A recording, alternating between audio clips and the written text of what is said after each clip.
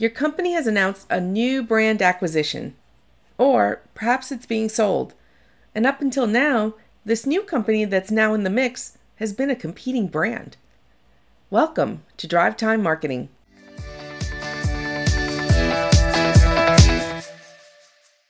Your company is buying or is about to be bought. First off, this really shouldn't come as much of a surprise. According to Buy Biz Sell's survey, over 500,000 businesses change hands each year, and the gaming industry in particular is no stranger to this type of action. And the latest big announcement that Eldorado is buying Caesars is creating even more conversation. Which properties will they keep? Which will they sell? Who's interested? Consolidations and mergers are a constant source of discussion in the business community. Let's say your company is being bought or sold. As executives in charge of marketing for your company, what's your next step? What's the impact on the customer? How will we integrate systems and policies? What happens to the existing brands? And for some, what's the regulatory impact? For the sake of staying in my own lane, let's look at the question of the brands. With every consolidation, there's a chance companies will acquire brands that are completely different from their existing core. Some may be stronger than the ones they started off with, and some they could be much weaker. How do you decide which ones to keep, which ones to transition, and which ones to polish a little bit? And how do you handle the consolidation of efforts when you have a portfolio of numerous different brands? Let's start with some positives. Buying an existing brand helps you skip all the steps to building a new brand and the costs associated with creating and launching something novel or unique. If the business you're buying has trademark slogans and elements that resonate with the customer, you've already covered a time-consuming legal process. And if those trademarks resonate on a national scale, then you have something that could really strengthen your existing operations. But even if this is the case, at some point, you'll have to come up with a unified and integrated brand marketing strategy for the entire portfolio. Here's some advice on how to make this process as painless as possible. We're going to dig into some of our Jules rules. Jules rules number 4, great brands share DNA. A successful portfolio integration will indeed share DNA, but to first understand this, you have to define the company vision or your corporate DNA, a step that will help determine if a new brand can easily be integrated. This could also open your eyes to leveraging a brand you had thought of as a strong contender prior to this examination. There are some casino brands in our industry that have already established strong and easily recognizable public personas. We have the data-driven company, the fun and friendly one, the one creating great resort getaways, just to name a few. Take an honest look at your company. What's your mission? Why do you exist in the hearts of customers? How are the brands focused on that purpose? Better yet, ask your customers what they think you're trying to accomplish and how well you're doing that. It's also a great idea to get an outside point of view on your brands and your mission. As owners of these great brands, we often fall in love with the concepts we create and we can lose sight of the reality. Additionally, over time, brands shift, often becoming something altogether different than when we originally envisioned them, a phenomenon that someone outside of the branding team will more than likely catch. Your agency should be a key part of the team, not only because they'll take the journey with you, but because their daily efforts expose them to brands in and out of your particular industry. These insights are an advantage to us as brand managers.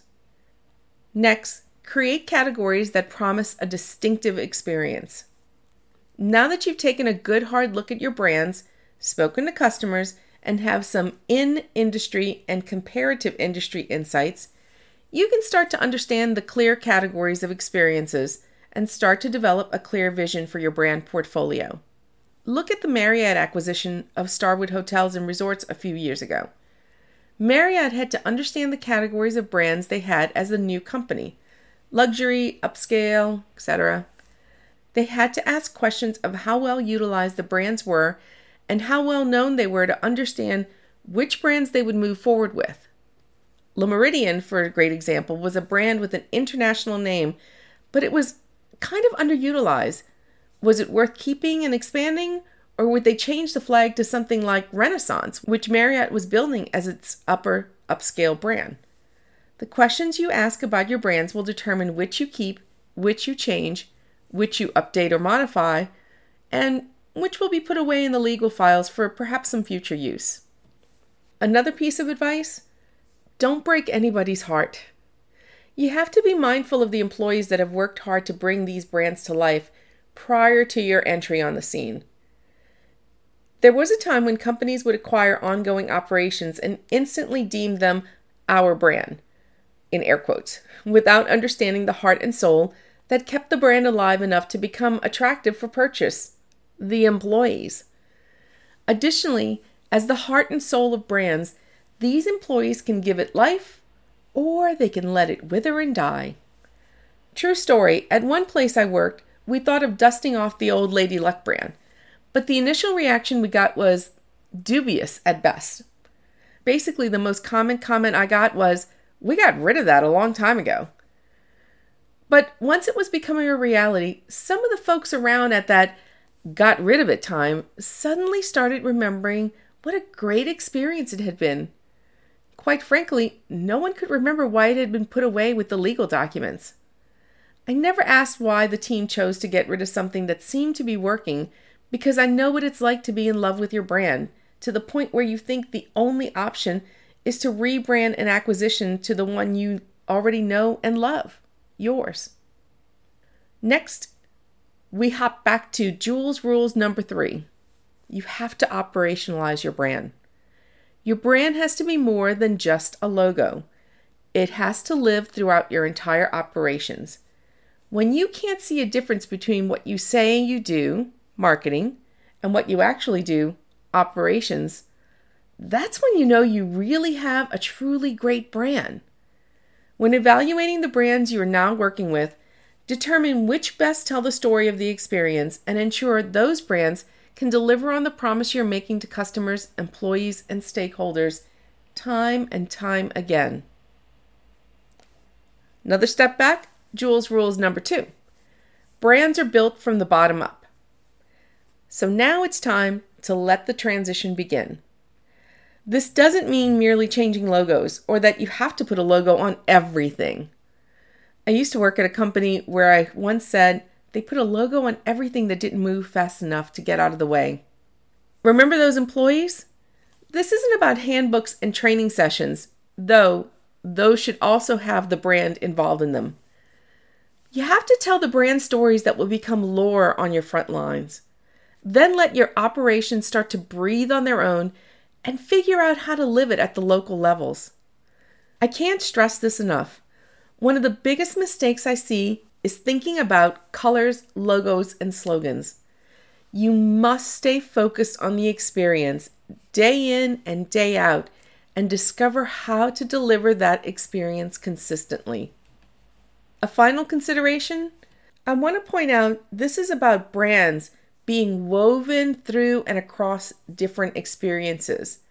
For casinos, this means that brand experience has to live on your casino floor, but also in your buffet, through your players' cards, in the hotels.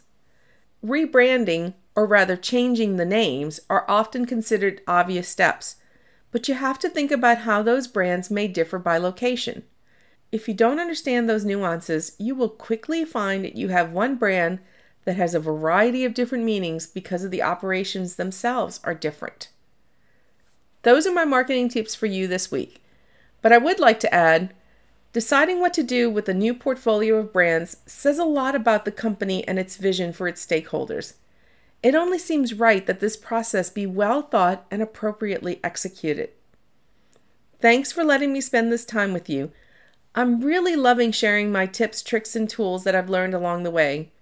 Join me next week for more and tell your friends about our time together. If you have time, we'd love for you to give us a great rating wherever you find your favorite podcasts. And if you have comments, suggestions, or questions, you can find us at drivetimemarketing.com or on any of our social profiles. We'll talk next week.